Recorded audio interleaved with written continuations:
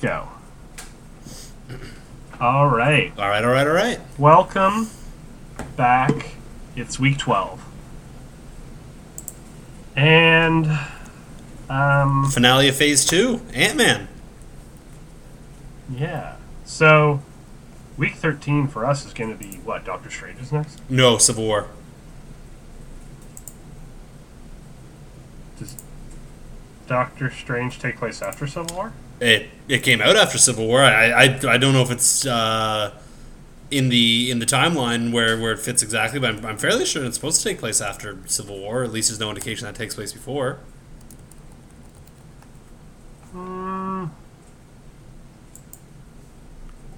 Okay. Do I have all this here? I hope you're not doubting the order of the movies because, I mean, you know who you're talking to here, right? Yeah. It's just they're... I didn't know you had it chronologically figured out. So this is why I'm looking at it weird. So from what I got, it's... And let me know if you want to change this. The order it's saying for me is Doctor Strange Prelude Comic, Captain America Civil War Prelude Comic, Captain America Civil War Infinite Comic, Captain America Civil War Film, and then it says Doctor Strange Prelude Comic again. That's really weird. Yeah, I wouldn't always trust those. I think we can do whatever you want, but from what I remember, I think that Doctor Strange just takes place. Like, I think it would make more sense to do this and then the Civil Wars and the Civil War comics and then Doctor Strange and the Doctor Strange comics. But however you want to do it, I'm fine with. It probably has it twice because the Prelude takes place in both spots, so it probably had it listed twice on the thing. True. So yeah, we'll just do it like we did before, where we put it right before instead of throwing it out of whack. Yeah, that's awesome because while we did Guardians of the Galaxy Volume 2 already, it didn't get its own week. So technically, we're still weeks equal movie order. Oh. So, because Civil War is the 13th movie in publication order. Which I thought was awesome because it's a terrible number. But yeah, anyway. Week 12, the end of Phase 2, we are on Ant-Man. Which I think we've talked about this before, but I love Ant-Man, great movie, but I think Phase 2 should have ended with the Age of Ultron. It just seems kind of weird to...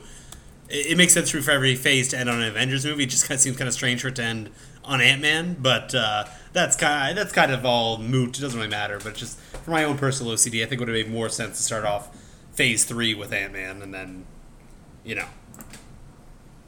Totally. Does anyone get an arm cut off in Ant-Man? Because... Oh, do they?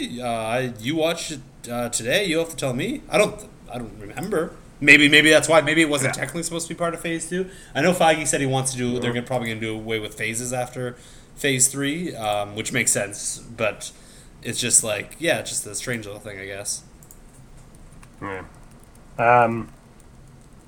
Yeah, so we're going to start off with Scott Lang's Small Time, the Infinite Comic written by Will Corona Pilgrim. He strikes again. So we did the Ant-Man Prelude comic after Captain America because it's specifically about Hank Pym and it took place in that time era. Yeah. And that was ages ago. I stand by that because No, that makes sense. Because it's like way out of the it's way out of the time loop. Like if it was something like we were talking about with the other comics where it's kind of like they take place at the same time, but one might take place, but like this one clearly takes place in a different era, and I think it kind of made sense to do it when we did it. Yeah. This one's pretty fun. Not too much in it. It's really just Scott Lang's story about how he ends up in prison. So it's him working for Jeff Zorich, the CEO of Vista, and he tries to go to them about an illegal thing that they're doing. The guy says, "Nope, we're going to do that," and then he tries to blow the whistle on them, and he gets outed in the news and loses his job, and ends up pulling a Robin Hood and just robbing the place and giving the money away.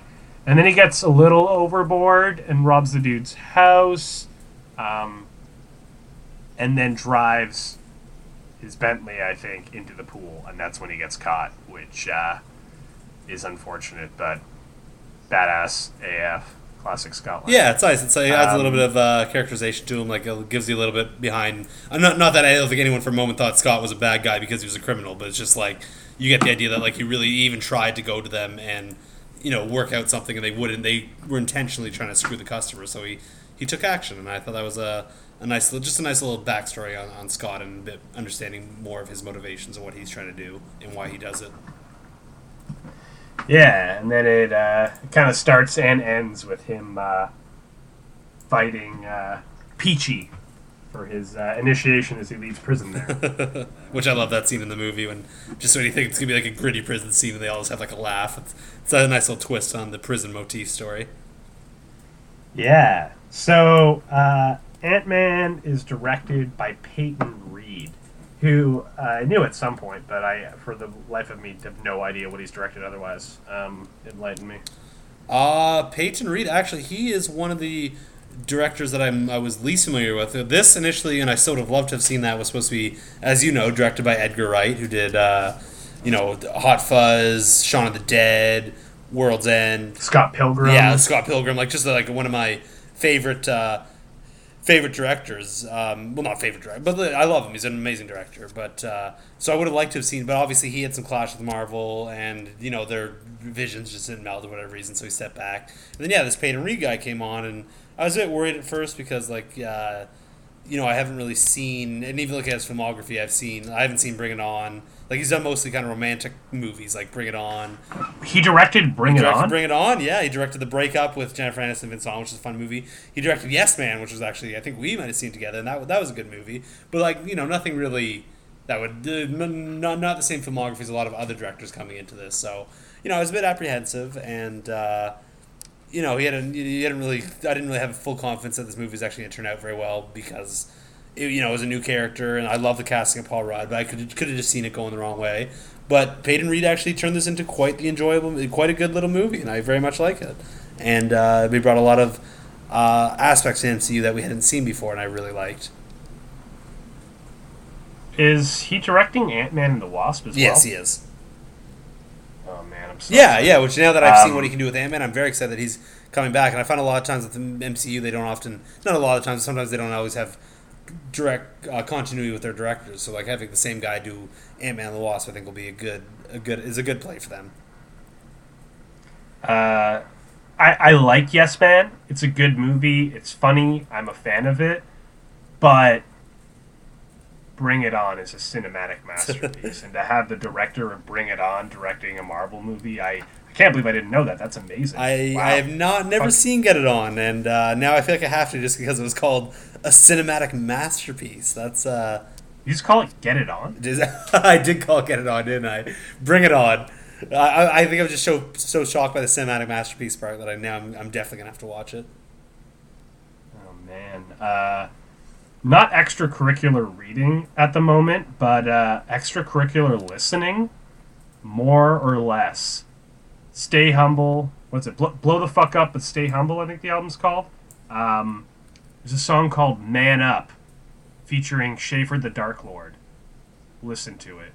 They reference Bring It On, and it's just fantastic, and it's nerdcore rap, and it's the definition of being a man and what it is, and it's just listen to it now. Oh my god! All right, I'll have to download that. That sounds quite amazing. Musical masterpiece. Yeah. Okay. Wow. I didn't know. Oh man. Now I'm gonna go rewatch Bring It On. That's amazing. I know Cheryl will be so down. Yeah. So yeah. Edgar Wright. It's funny because Cheryl and I quote Bring It On very regularly, despite me not having seen it in probably 10 years.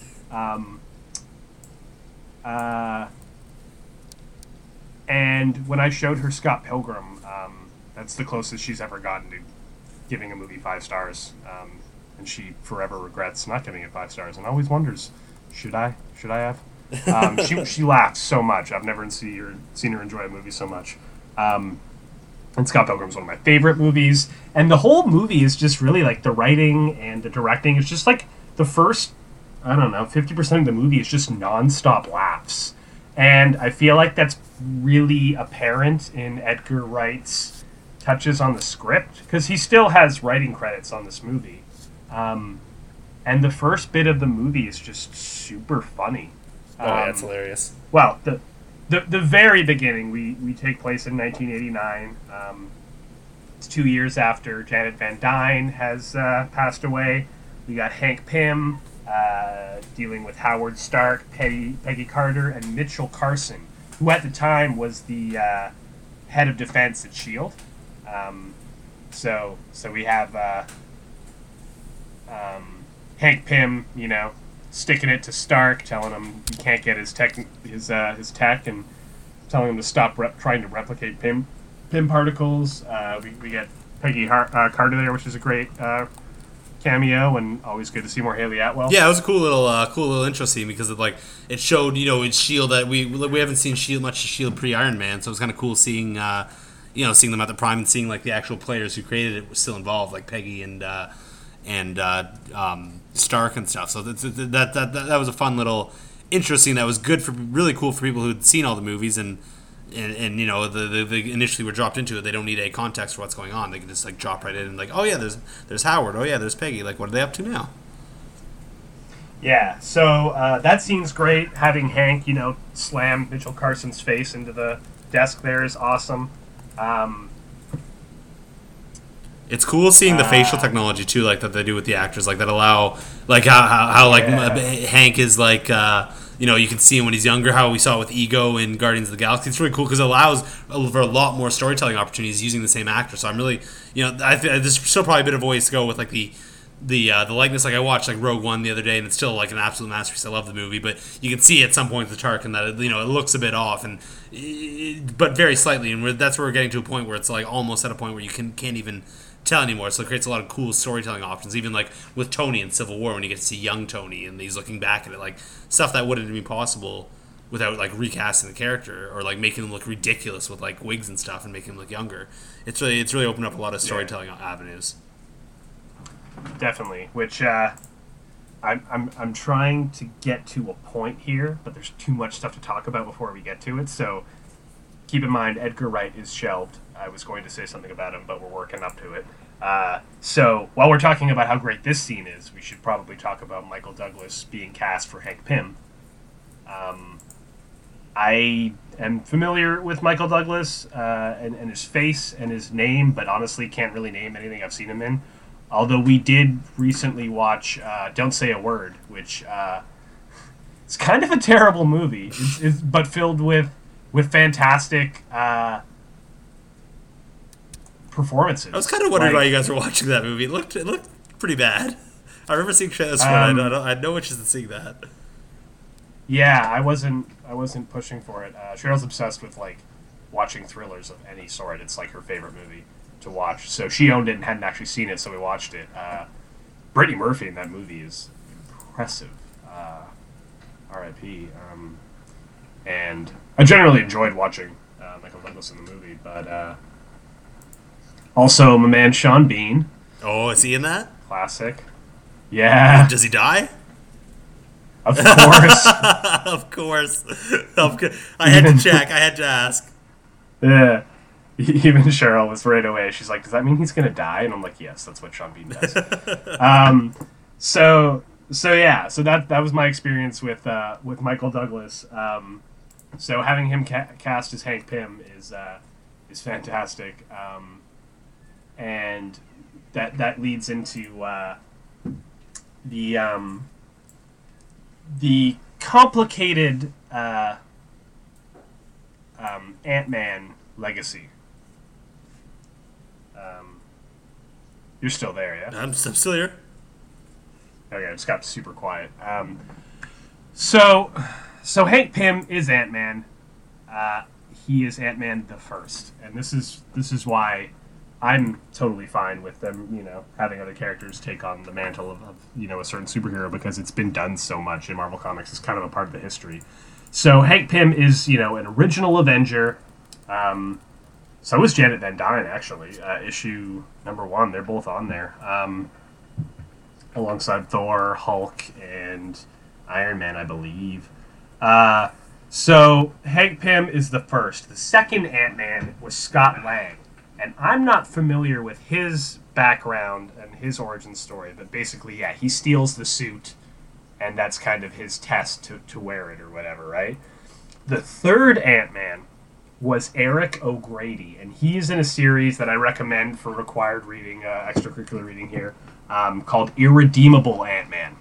So it's kind of funny. Hank Pym's a good guy. He tries to be. He's done some questionable stuff in his time. He's also had so many different superhero mantles that he's worn. I haven't read a lot of it, but I have the whole West Coast Avengers set, single issues. I would recommend that for any Hawkeye fans. And Hank Pym's a huge integral part of that, and for a big part of it, he doesn't want to be a superhero. So he goes from being so many different heroes, like for example, Hank Pym is Ant-Man, and then he turns into Giant Man, and then he becomes Yellow Jacket at a point, which is where they get the villain from in this, and then he I think he gets the name Goliath at some point. So he's had at least 4 different personas, and for a good part of West Coast Avengers, he just goes by Hank Pym, and he's a part of the Avengers, but as himself, just as a scientist, not as a fighter, right? So I find that super interesting. And so Eric O'Grady is the third Ant-Man, and I think eventually goes on to become someone called Red Ant, who's a villain. But yeah, so Hank Pym is a good guy. Scott Lang is, a thief and an ex-con, but also a good guy, where he has his moments. Eric O'Grady is a dirtbag who is a S.H.I.E.L.D. agent. He's super lazy. He's super greasy. He steals the Ant-Man suit and uses it to, spy on girls in the shower and, sneak into their purses and do all sorts of shady, that was a Marvel storyline? Wow, that sounds very dark. It's amazing. I highly recommend it. It's such a twisted, unusual, unique story. And there's a character in it who is a villain, and his name is Mitchell Carson, and he is a completely different character in it, but he's villainous. So when Mitchell Carson, who at the time is the head of defense at S.H.I.E.L.D., later on is ex-head of defense at S.H.I.E.L.D., and then later on, we find out that he's, bumping elbows there with Hydra, and was probably Hydra all along. So that's kind of a little nod that he's going to be dirty right from the start. The fact that we know his name's Mitchell Carson. And for Irredeemable Ant-Man fans, they might catch that. So that's the beginning thing. And then we jump straight into the present where we have Scott Lang and his initiation or whatever. So back to Edgar Wright and his directing style, I feel like the start of Ant-Man, the first 5 minutes or so after this one scene, is just a roller coaster of laughs and jokes, and very reminiscent of how Scott Pilgrim was, where it's just nonstop, and it really shows that it was Edgar Wright writing this. And isn't near. There's a lot of funny moments in the movie, but I feel like just this nonstop barrage of laughs is very Edgar Wright. Yeah, it'd be interesting to see how much of the script. I'm sure there probably is the original script, how much of it changed. I'm sure they retained a lot because it wasn't. I don't think it was ever an issue with the writing. I think it was just there was conflicting differences with what Marvel and what Edgar Wright wanted to do with the movie. But I'm sure a good chunk of his screenplay, the screenplay that we saw, was his, and then Paul Rudd and whoever else came on to probably just did a couple rewrites and polished things up a little bit and added some more humor and stuff. But I have a feeling a lot of what we saw in Ant-Man, or a good chunk of it anyway, was probably left over from the Edgar Wright era. Definitely. Because, right off the bat, we got the weird bit where, it's the initiation. He goes, man, you guys do some weird initiations or whatever, weird traditions. And that's so odd and oddball and hilarious. And then He's getting the ride back with Louise. Yeah, Louise, the best character in the movie by far. Michael Pena. He is the Phase 2 core. Really. I've seen so many memes about it, like when they did the Entertainment Weekly Infinity War covers, someone was like, oh, here's the cover they forgot, and someone just posted Louise and Korg on the cover. They're the two funniest characters and best characters in the MCU, for sure. And yeah, where he's got his scene where he's like, so man, how's your girl? And he goes, oh, she left me. And he's smiling. He's like, oh, my mom died. And then he's still smiling. He got this totally happy face on him. He's like, yeah, my dad got deported. He's like, oh. And he's got this total smile on his face. And he's like, yeah, but I got to keep the car. That's sweet, right? And he's like, yeah. And like, that line is just so ridiculous. And then it goes from that to like, you know, him working at Baskin Robbins and like the dude being like, oh man, I'll have a burger with fries. He's like, we don't have that. He's like, hot pretzel with like mustard dip. It's like, dude, we're Baskin Robbins. He's like, okay, well, whatever's like hot and fresh then. It's like, really? Well, that's Paul Rudd. Then, like, Paul Rudd's also like, you know, he comes from. I think he's probably, out of everyone they've cast, he's probably the most comedic actor that they've got for the lead role in an MCU movie. So I think that was part like they and that you're right. That's exactly what works so well with the movies. There's a lot of like gut busting, like hilarious humor. Yeah, and yeah, and you know the Baskin Robbins always find out, and the guy's like, oh yeah, man, sorry, I gotta fire you, obviously. Like it's just like right off the bat, like way too many laughs, and I love it. It's very Edgar Wright style, and that Baskin Robbins joke does kind of smell of Paul Rudd now that you mention it. Actually, that seems like something he would do. Right. God, I've had that working at a cafe. People asking if we have pizza, and I'm like, dude, we serve coffee and fucking bagels, man. Why the fuck would we have pizza? Never hurts. Well, like chicken wings. I'm like, do you see a fucking deep fryer here? Like, we are not talking about this kind of food. Like, I don't know, man. I mean, it's like a little different. Like, we get a lot of like. We get a lot of like immigration and stuff, so like with cultural differences, it doesn't surprise me too much. But yeah, seeing this like white teenager come into Baskin Robbins and be like, "Yeah, man, give me something hot and fresh," is just like it's really the epitome of customer service there in fast food. Yeah, so we go to their apartment there. Which I think is in a place called Milgram Hotel, or at some point there's something called the Milgram Hotel, which I looked up, and Al Milgrom was another Marvel writer there that did a lot of stuff, mostly West Coast Avengers, which would be huge stuff on Hank Pym. So the fact that he got referenced in this is not super surprising. We see Louise's buddies there, Kurt and Dave. Yeah, I love his crew. Yeah, and Dave's played by T.I., which is so random. Yeah. I love it. He should be in Infinity War as a Candle guy. Who should be? Dave. Dave is Candle guy. Why? Because that's my favorite T.I. line. You know My Love by Justin Timberlake? Yeah, I know of it, I think. Yeah, it's got T.I. in it. And then in his, like, his guest verse or whatever, he's like, what does he go? He's like, T.I., they call me Candle Guy, simply 'cause I am on fire. Oh, okay. So why do you want him in Infinity War? So Candle Guy, that would be his Avenger name. Oh.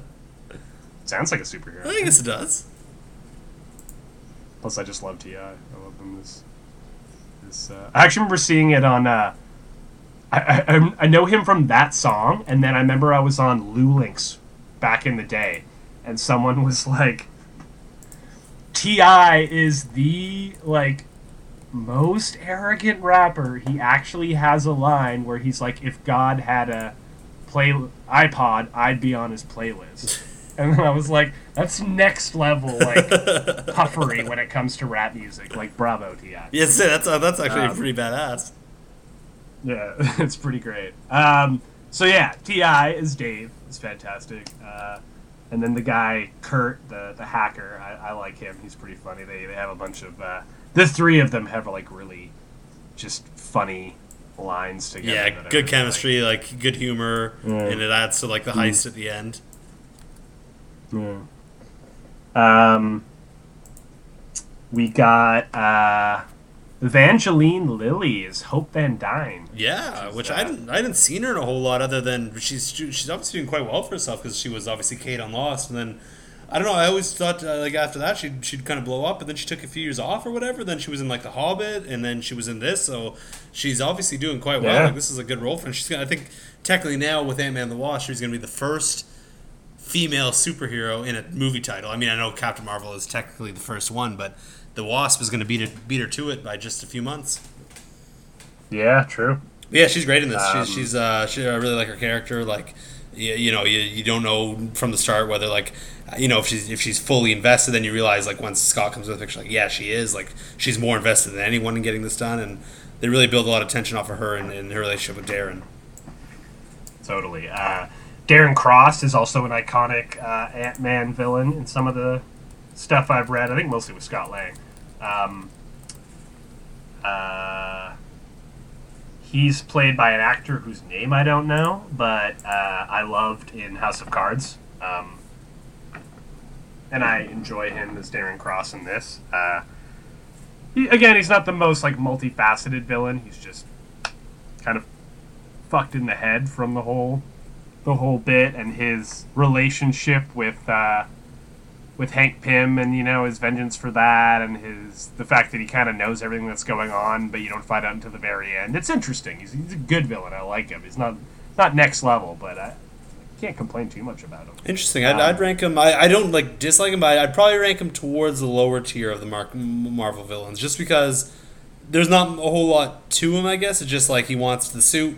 He wants to use it for his own means, and like that's kind of it. Yeah. So he's not horrible or anything, but I definitely rank him towards. I think it's one of the bigger pratfalls of the this movie is the villain is I'd say one of the weaker ones, but it's it's.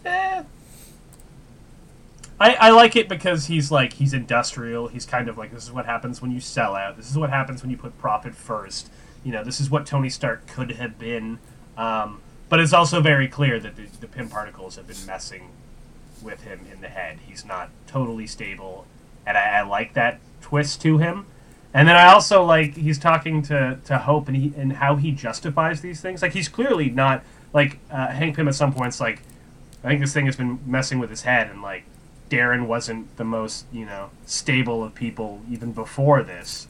And he's talking to Hope at some point. He's like, I was meditating the other day, and I had a thought that I think applies to you too. And like, just that whole line sounds very like, you're talking about meditating and like being self-reflective and all of these things. These are very positive, like yoga, millennial type thoughts and like ways of speaking. And the fact that someone that is like a murderer and is fucked in the head is saying things like this, I just find really interesting. One, it shows that he is clearly, not right in the head, and that he's taking preventative measures to try and fix this. But I mean, the whole concept of meditation is opening your mind to things and like, thinking kind of outside of the box and just opening yourself up to something bigger than you. But like, if you use a tool like that to justify your own feelings and really just in the wrong way, I find that a really interesting concept and kind of like a really subtle part about his character. Yeah, it's something I hadn't really considered, and that does make it a bit more interesting, for sure. Yeah. I don't think, from what I've read of Darren Cross, I don't think he had too much substance to him as a character in the comics, so I feel like they built on that, if anything. I don't know that Ant-Man has a ton of villain, like a huge rogue gallery to choose from. Like, in the Silver Age comics that I've read, his villain was Egghead, not a fantastic villain.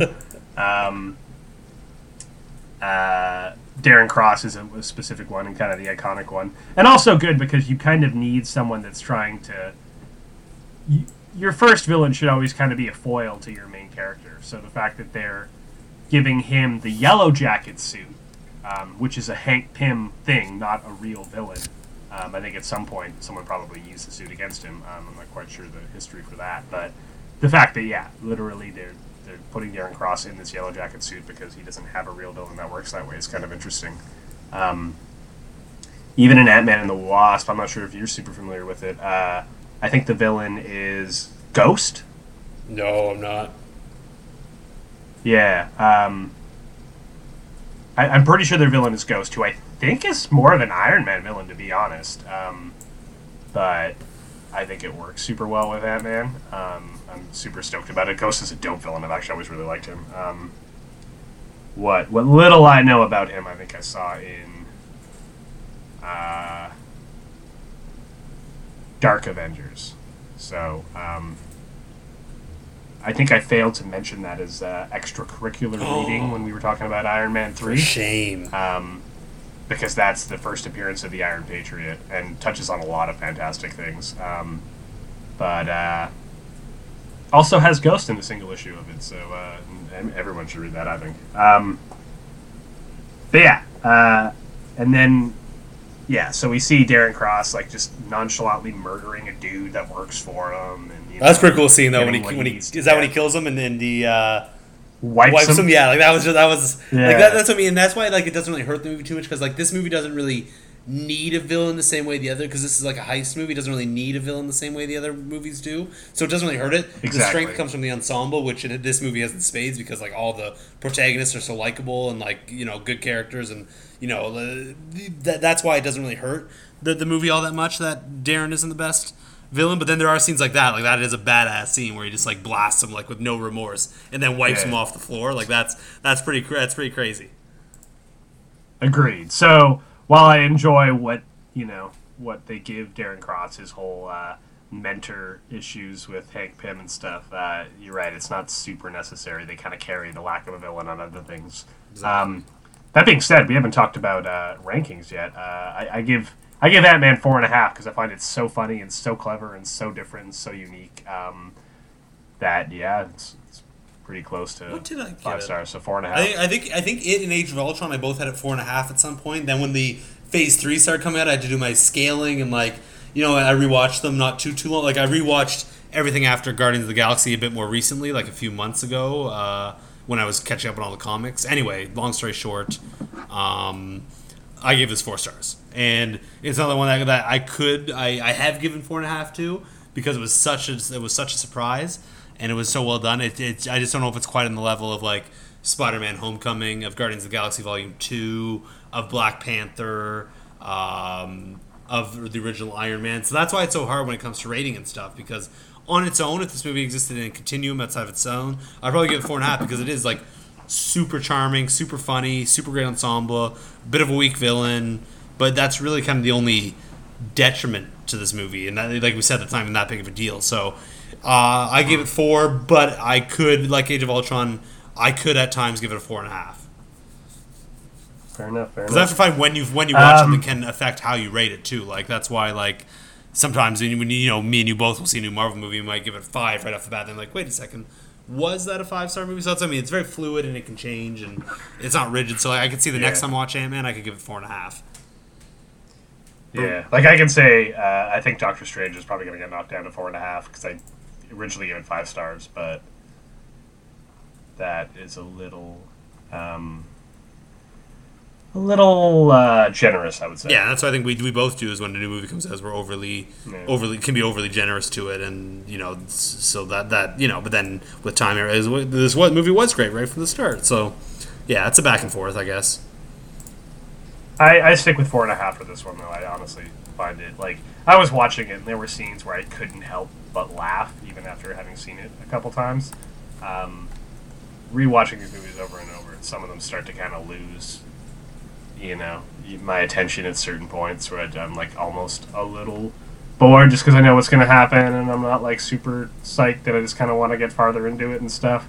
But this movie had so many lines where I just like couldn't help but laugh. Just found it super clever, even knowing what the punchline was going to be. I guess that's true. I hadn't really thought about that. This is your second time doing an MC rewatch since I think you've been on Letterboxd, correct? Because you do one last year and then you did this one for the movie. Is that right? Yeah. I don't know if I had Letterboxd when I was watching them though.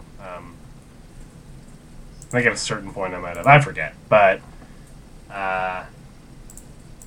yeah, no, I didn't have Letterboxd because I started watching these from the get-go, like, when I first met Cheryl. So, it wasn't until, I don't know, like a year ago that I got Letterboxd. But, yeah, second rewatch in a fairly short amount of time, considering, what's been coming out since. Yeah, so another little Easter egg here. We got Darren Cross talking about the Ant-Man to, all these people and introducing the Yellow Jacket suit. And he talks about it. He's like, oh, these seem like unreal stories, like Tales to Astonish. Well, even that one I got. And Tales... Sorry to interrupt. Yeah. No, yeah. So that's and they mention Journey into Mystery in like every Thor movie, I think. And Tales to Astonish is where Ant-Man debuted. And it's regrettable they never said Tales of Suspense in any of the Iron Man movies. But yeah, I'm currently reading 1963 comics right now. The next I'll probably read it tonight. The next Tales to Astonish. Tales to Astonish comic I'm going to read is actually the debut of the Wasp, which is super exciting.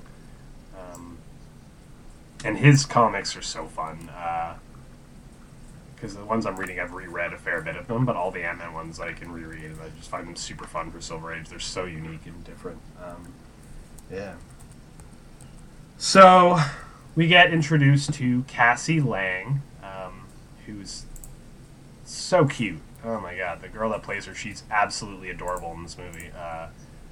Really great casting, because you immediately are like, how can you not relate to Scott Lang? Like, look at how cute his daughter is, with the teeth missing in the front and stuff, and just her reaction to everything. And Cassie Lang, I want to say her superhero name is Stature. She's a member of the original Young Avengers. Which is a fantastic team. I haven't actually read them. I know they had a tie-in with Runaways at some point, but she is a Young Avenger. She goes big with Pym particles. I just realized with her, is she the first MCU character that's had a child in the movies like that? That's Thor doesn't have kids. Captain America, Iron Man, Black Widow. Oh, Hawkeye has kids. Okay, so there are I hadn't really picked up on that. There's not very much in the way of family. Like, not many people have large families in the MCU. Yeah, and we don't find out about Hawkeye until literally the movie before this. So, yeah, he's got a daughter, which is. It adds a fresh dynamic to the movie too, when he's kind of doing all this, having to worry about his daughter. Like, it actually, that's what made me think about it, is that we haven't seen that in like an MCU movie before. Even in Age of Ultron, like, Hawkeye wasn't really worried for the providing for his family or his family's security. But so that's an interesting little twist. Mm-hmm. Totally. Another great scene that I feel like smells of Edgar Wright is when Louise is telling the story to Scott about the job, and they have him narrating while all the other people are it's like his voice is dubbed over their mouths. Yeah, that scene's so good, amazing. And it's such a really neat scene. And both times, this happens at the beginning, at the end, and both times he's like, let me tell you all the details. And then he goes off, he's like, yo, they had this amazing rosé, but I'm not a rosé man. I prefer like the Cabernets, am I right? And then he's like, he's like, wrong details. Like, it's not at all related. He's like, oh, sorry. He's like, gets off track. It's the funniest character.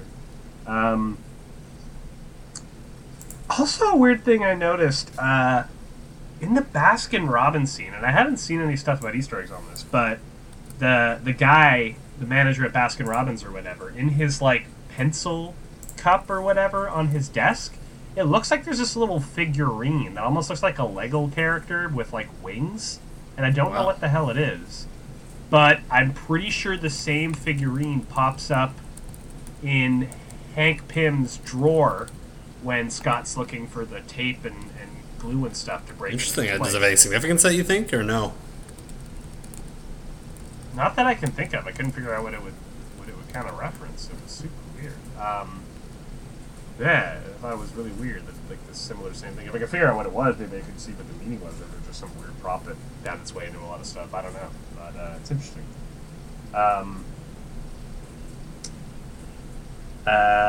Yeah, so he gets the suit and stuff like that, and all the stuff they do with the suit and the effects for that I find really fun. The take on his powers. Ant-Man is honestly, when they made a lot of these superheroes, some of their powers are super dumb. In the Silver Age, and some of them are like kind of cool, and some of them are just ridiculous. Like during the Silver Age, like Thor is really seen as like the most powerful creature in the universe or whatever, but then so is the Hulk, and you're like, what? And then the Fantastic Four, their powers are pretty good, although the Human Torch is just like so broken all the time, way too overpowered. And all of this stuff, and like, I feel like Ant-Man's is the most original, though. Like, he shrinks, and he has the same strength as a normal man. That's, like, really, I don't know, unique and different and interesting. And then he communicates with ants, which is, like, a broken power. Like, even seeing everything Hank Pym does with the ants, even though he can't wear the suit, is crazy.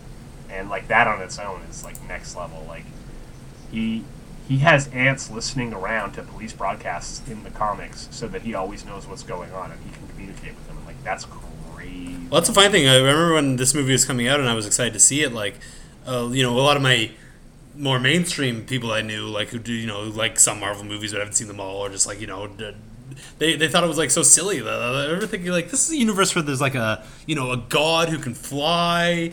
There's a man with a jewel in his head. There's a man who flies around in a tin suit. There's a man who's alive from the 1940s. Like, I don't get how the concept of someone shrinking and gaining size is like that outlandish for a movie. And I remember thinking like, that's very surprising. Yeah. Yeah, and I mean, anyone that was skeptical that's not a big Marvel fan, like, they got two words for it. I know, that's what I mean. The cast is so good. That's why when I went into this movie, I didn't have low expectations, but they weren't like sky high. They're just like, I'm sure it'll probably be good, and it ended up being a lot better than being really good. And that's what I hope people realize now. It's actually like a really solid movie, and it's a ton of fun. Mm-hmm. Totally. So yeah, we have him using the suit. I love that Scott names. Oh yeah, poor Anthony. Super great. Poor Anthony, R.I.P. And when he's flying around on Anthony at the beginning, he's on a bus and he gets in someone's hair, and then someone swats at him with a newspaper. And on the newspaper, the headline in one of the, I don't think it's like the first page headline, but in the side on the first page there, it says, "Who's to blame for Sokovia?" Ah. Which is a fun speaking of, did you end up watching the, No, I wasn't sure where to get a hold of them, and I have been so completely bushed with school and stuff. I've still got a ton of cat profiles to write and stuff that I'm hoping to fit in tomorrow. So I really didn't have. I mean, you were ready to podcast like half an hour before I was, because I was still finishing up Ant-Man. So I was like, I don't even know where to find the WHIH news stuff. And yeah, because you said some of them take place before Ant-Man and some take place. Yeah, so that's the main thing about it. They're not very heavy to the plot, but I would not consider your MCU viewing complete until you watch that and Agent Carter. Until then, you're always going to have that canon open, yeah. And I don't want to see that happen to you. You deserve better. Yeah, so I'll have to hunt that down somewhere, but I think it's safe to say we don't. Oh no! I just wanted to podcast. Check to see if you'd actually watched I missed it. So make sure you do, so you don't disappoint our listeners, like you've disappointed me.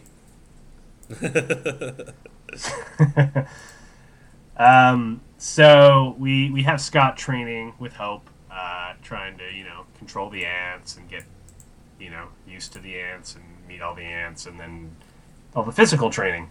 And when he's training, you see some kind of cool stuff. There's like some general stuff, like there's like a rock climbing wall in their training room, and like gymnast hoops and like a boxing bag and all this stuff. Like that's good and makes sense. And there's also like a kendo poster on the wall, which I found really interesting, because it says that Hope went through martial arts during a tough time, and I'm very interested in who learned kendo and who learned to wield the sword that was an Ant-Man character. Like, interesting. Yeah, I didn't pick up on that. But that's what. Yeah, those training scenes are really good because you could tell Hope's frustration, like that she thinks that it should be her going on this mission, and so the Yeah. montage and the training when he's learning all this does give a good idea of like where she's coming from with all of this that's happening. Yeah.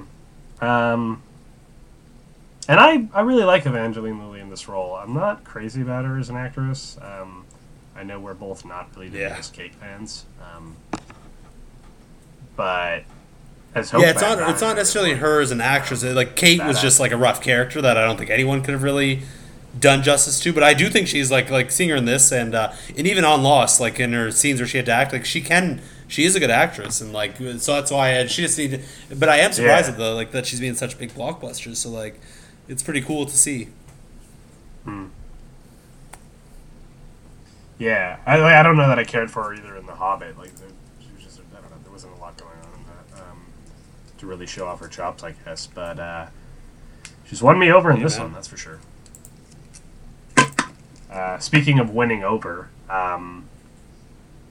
when Scott goes to the new Avengers facility and Falcon showed up in the movie, that was one of my favorite MCU moments. Like, it's not very often you see a cameo. So like unexpected that too. That was the thing, because Ant-Man, when the origin scene. stories at this point, when it's guys like Ant-Man and Doctor Strange, where they're kind of on, even Doctor Strange had to cross over with Thor a little bit, but you know what I mean, where they're on their own, you're not expecting them to be interacting with other characters as much. So like that one was a complete surprise, and it wasn't like anyone's like Falcon's like well known in the MCU at this point, but it's not like he's running into like Iron Man or like Captain America. It's like more of a not minor. I don't like using that word, but just not as integral to the entire MCU, which I like. It's just like another Avenger that he happens to run into. It's like good world building and a lot of fun. So I agree. Yeah, totally. I mean, because we see Thor in Doctor Strange, but it's an after the credits scene, and you kind of expect stuff like that every now and then, a small appearance. And like Hulk being in Thor Ragnarok, like that was a huge selling point of the movie, and we knew that was happening. So to go into the theaters not expecting it and see Falcon for like an entirety of like 5 minutes in the movie, and with that also is pretty probably my next favorite, the funniest scene in the entire movie is when he's on when Falcon finally like tracks him down. He's like, he can't see me. Then Falcon's like, I can see you. And then he just then he goes big. He says, "Hi, I'm Scott." And then Hope's watching. He's like, "Did he just say hi? I'm Scott?" That was probably one of the single most moments in the entire MCU where I was just dying. Like that was so fucking funny. It is like such a good way to use Paul Rudd's humor and like, just so awesome. And even his reactions after that. He's like, "I'm Ant-Man." He's like, "Ant-Man? I've never heard of you." He's like, "Yeah, you probably haven't heard of me." And then he's like, "Of course he hasn't fucking heard of me. Like, no one knows who I am. What am I talking about?" And you can like see his inner dialogue. Like, "Oh my god, what? No. And yeah, it just kills me. That whole scene is fantastic. Yeah, I laugh my ass off. Agreed. I love that scene. And it makes sense too. It allows Ant-Man to be brought into like the MCU in a realistic way, because like at the end of the movie, he's like, "I know someone." When he showed the scene from Civil War, it's like, "Oh yeah, he knows Ant-Man." Like that actually makes sense, and Ant-Man actually ends up having a pretty pivotal role in the airport battle in Civil War, and that's another jaw-dropping moment. Yeah. Oh god, yeah. With Civil War being the follow-up to this movie, I think it was really, really important to have an Avenger in this movie for like 5 minutes and not just an after the credits scene. I feel like that really helped build the world and the validity that he's going to be in that movie. So we have the whole heist happening. Another fun Easter egg. I love Louise talking. He's like, "I have this idea. Like I get in character, as a security guard. Like I do a thing like I whistle." And then, like, the look on his face anytime he says anything. Michael Biehn is the man. So good. And then when he's in the, doing the security guard thing, he is whistling, which is funny and a great joke. But, and I don't know if I caught this before. I think I might have. But he's very clearly whistling, "It's a small world after all," which is really funny given... I did not even pick up on that. That's super clever. Oh yeah, no, because that is something that is one of those things I never really paid attention to. But do you see that in a lot of like heist movies and movies like that, or where they're trying to look conspicuous and they're whistling, and it's like when you think about that actually happening, it's like the biggest giveaway. And it's such like a dumb thing to do. So the fact that he asked and they said no and he still did it anyway is like so perfect. It fits his character so well. Yeah. Yeah, and it's funny because like with Hot Fuzz, the way that it is, which I haven't seen, but again in my film class we talked about it and watched an example.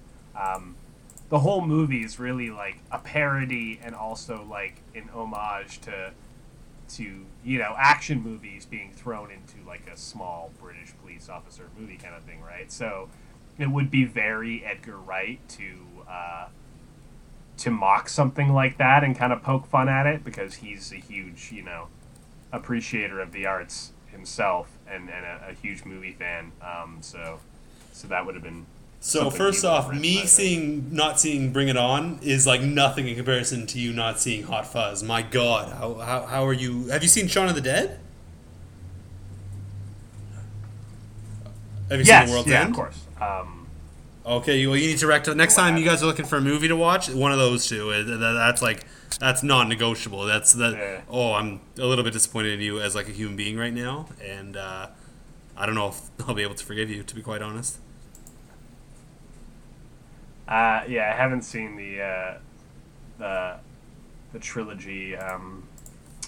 Blood and Cornetto called trilogy. Yeah.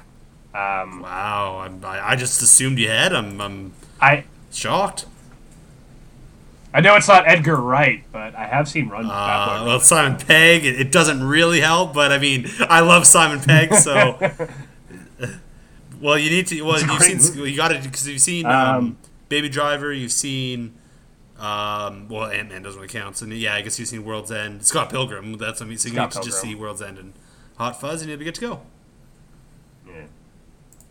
Yeah, totally. I also haven't seen the like At World's End, like American ripoff or whatever with like James Franco and stuff. I feel like what? This is, like, no, almost the no, same no. I think you're thinking premise. of the At World's End is like they're bar hopping and it's like in like it's like a sci-fi and it's not really they're not related. They just have similar titles. Okay.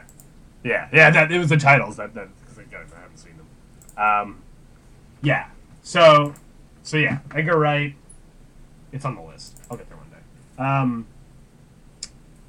Another fun nod here that I like is that at the beginning of the movie, when Scott's talking about getting punched by Peachy or whatever, and then Louise goes, "So I guess I'm still the only one that's ever knocked him out."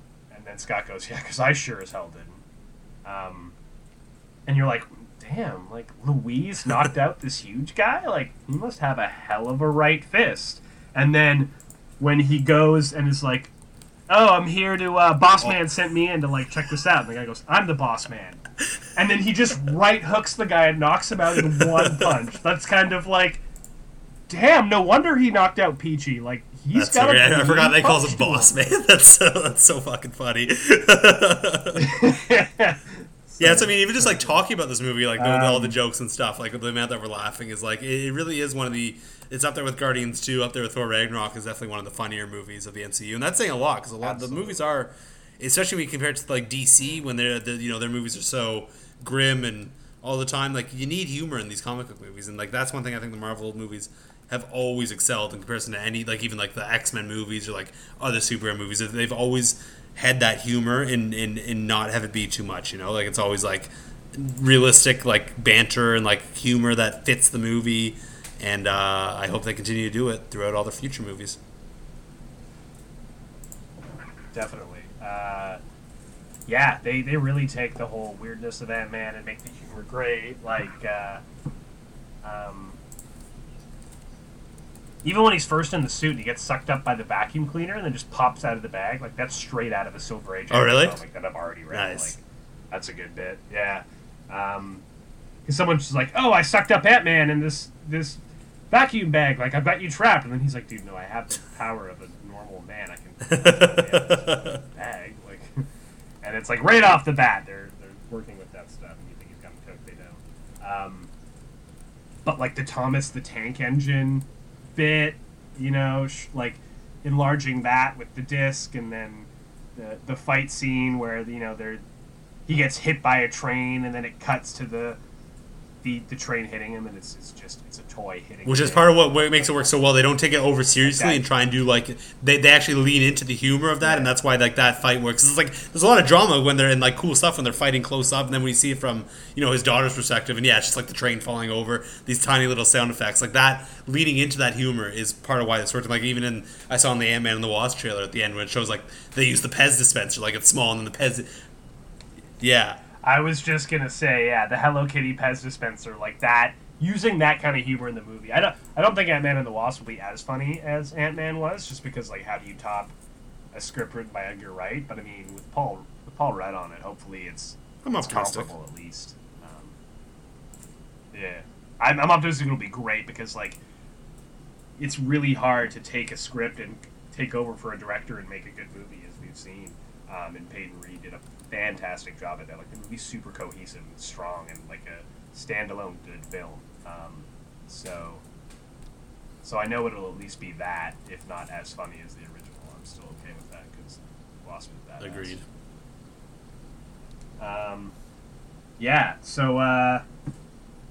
So we get the whole heist thing going on. We have Mitchell Carson popping back up with his Hydra buddies. And I missed this, but one of the people there, alongside the Hydra buddies, has a 10 rings tattoo on his neck. That's fine. Yeah, that's a nice tie. That's a really clever tie-in. And apparently Peyton Reed was going to have Carson get caught in the end and arrested, but he left it open, which I like when people do. Just not when they leave too many things open, and it feels like it's just kind of like they're writing the film so they can cover the sequel. Like, just make a good movie and then deal with the fallout, But he left it open, so Mitchell Carson, he steals the yellow jacket fuel off of someone's body and then runs off with it, and you never see him again. So he's still alive out there somewhere with that, which is fun. Excuse me. Before we talk about the aftermath of the battle, any thing you want to touch on there? Is there anything that we didn't cover? No, I think we got pretty much all of it. Just how funny this movie was. Yeah. I mean, the ping pong paddle and hitting Yellow Jacket into the fly zapper there is hilarious. I also really like the scene when he's getting pulled away and then the fly zapper like zaps him and you hear Darren Cross like screaming. I find that to be a really powerful scene, like humor aside. Yeah, no, it's excellent. I want to see Marvel take more risks like this movie. Like not that they had like movies like Black Panther are amazing stuff. That was a risk like that too. So that's why I want to see them make movies like that. And I also want to see more genre movies like this. I think there was another like we were talking about Captain America 1, like how that's a World War II movie. How this is like a heist movie. I'd like to kind of, I don't know how it would work, but when they experiment with genre and apply it to the Marvel template, I really like it. So I'd like to see them try and do stuff like this in the future. And I'd like to see, and the last thing is I like the small stakes of this movie, like how it's not, compared to like the other movies, like where like literally the entire worlds could end. This is more, a guy has like a technology which could go, if in the wrong hands, could do a lot of damage, but like it's the implications of it that are more vague, and I'm fine with that. Like not every Marvel movie has to be save the world. Some of them can, like this and Spider-Man: Homecoming, can have like smaller stakes and still tell just as good a story. Totally. I want to see an MCU. An MCU rom? See, that would actually that So, could be like- interesting. Let's hear your idea. Yeah. So the villain and the hero don't actually. I mean, they should probably fight it out. But the whole premise is that the villain's just trying to steal the girl from the guy, and the guy falls in love with the girl, and the meet cute, and he's trying to keep a secret identity, and when she finds out his secret identity, she leaves him, and then he, you think it's over, but then they run back into each other's arms, and really have like next to no superhero epicness to it, except for maybe a final battle where the battle gets. Yeah, that's what I like the idea of like stuff like that, like flipping, deconstructing the genre. Like that's why I think movies that do that, like Logan, particularly, like are the strongest of the comic book here. Or like things like Watchmen, where they kind of deconstruct, like, and not that every most Marvel movies don't need to do that, but like I like the idea of them, like, and I really hope they kind of get a bit more experimental after Phase 3, like whenever Avengers 4 and I'm just assuming there's going to be a soft reboot coming because I think there probably will be, but I want to see them in the next, if there is any sort of reboot, to really try and go out there with like these ideas, like you said, like go with these theories that don't even sound like superhero movies, like your romantic comedy idea. Just I think with the right talent, which Marvel seems to be attracting in spades, they can really get out there and do some really cool things. Totally. What other fun stuff to mention? The tank keychain. Yes. Another great idea. I feel like Ant-Man and the Wasp is just kind of taking a lot of the great ideas from the first and just like running with it. Like you see him with the he's got his suitcase skyscraper there. That's a brilliant idea. Take it to the next level. I think it's an Avengers cartoon that's on Netflix. They have the whole premise. It starts off, we see different Avengers and their solo episodes and stuff. And there's these 4 major prisons that are in different places. So there's like the Raft, which is like a famous prison. There's like a couple others.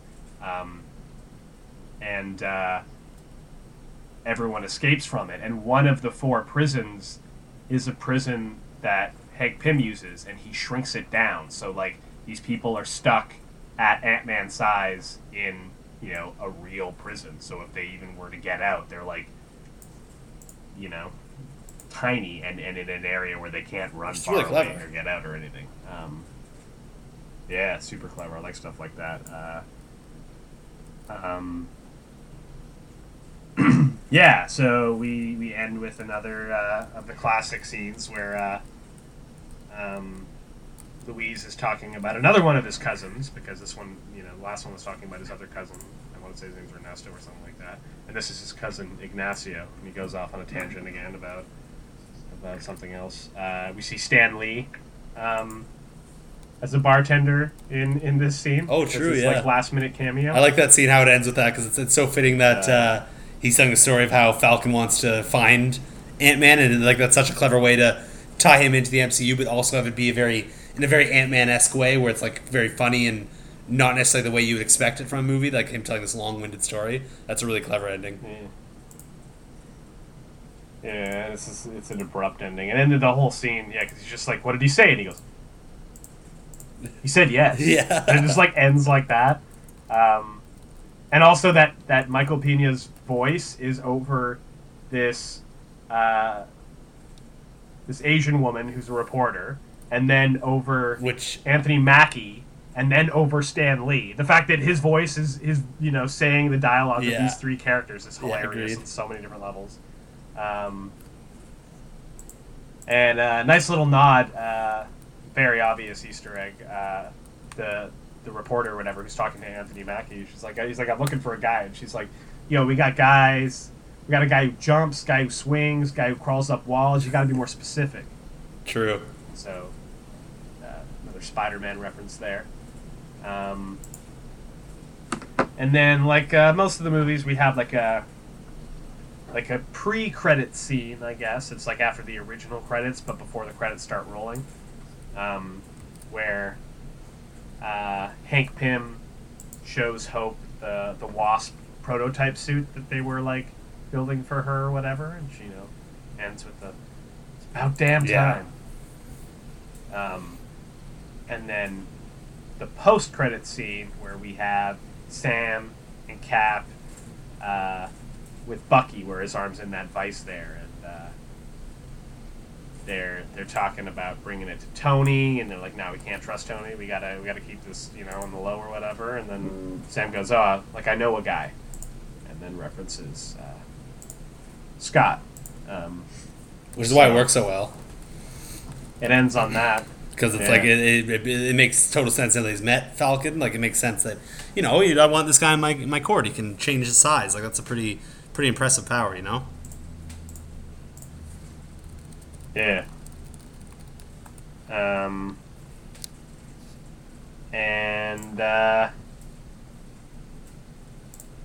I think that's one of those scenes where we kind of see that scene in Civil War. So it's kind of post Captain America: The First Avenger, where we kind of see a scene that they use in Avengers, and one of those scenes where they kind of the post-credit scene is like I think the exact same video they use in a later movie kind of thing. It's kind of fun, but I don't want to see them do it too often. You know, I don't want to see that because it kind of made sense in Ant-Man, but I think I don't want to see that become like a regular thing, which I don't think it will. Yeah, because then you're just rewatching scenes you've seen already.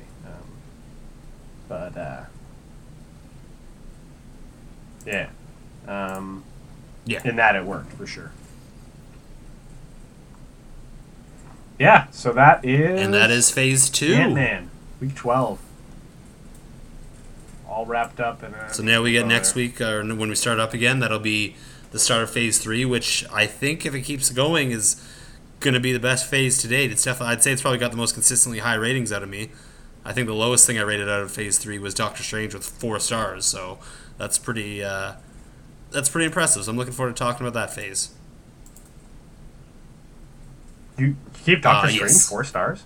But that one I don't think is like that low for like. Wow. I feel like giving Doctor Strange 5 was like a bit higher than like that's above the curve, I think. Whereas like 4 I think would be like more on the median, I guess.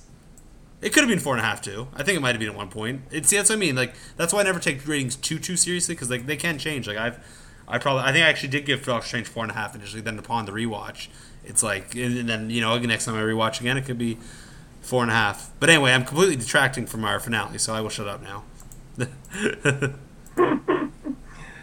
Yeah, well, we'll talk about those scores. That sounds good. 2 weeks from now.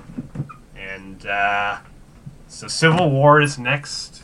Well, next week from where we are now, I will be posting the Ant-Man one. But the next week, the listeners will be listening to will be Civil War. And that'll be the week after you get back. So we can do the Civil War podcast. There we go. Good times. Can't wait. Finally back from Florida, so that is dope. And win. Yay! All right, so that's the end of Phase 2, and we'll see you next week. Thanks for listening. Bye.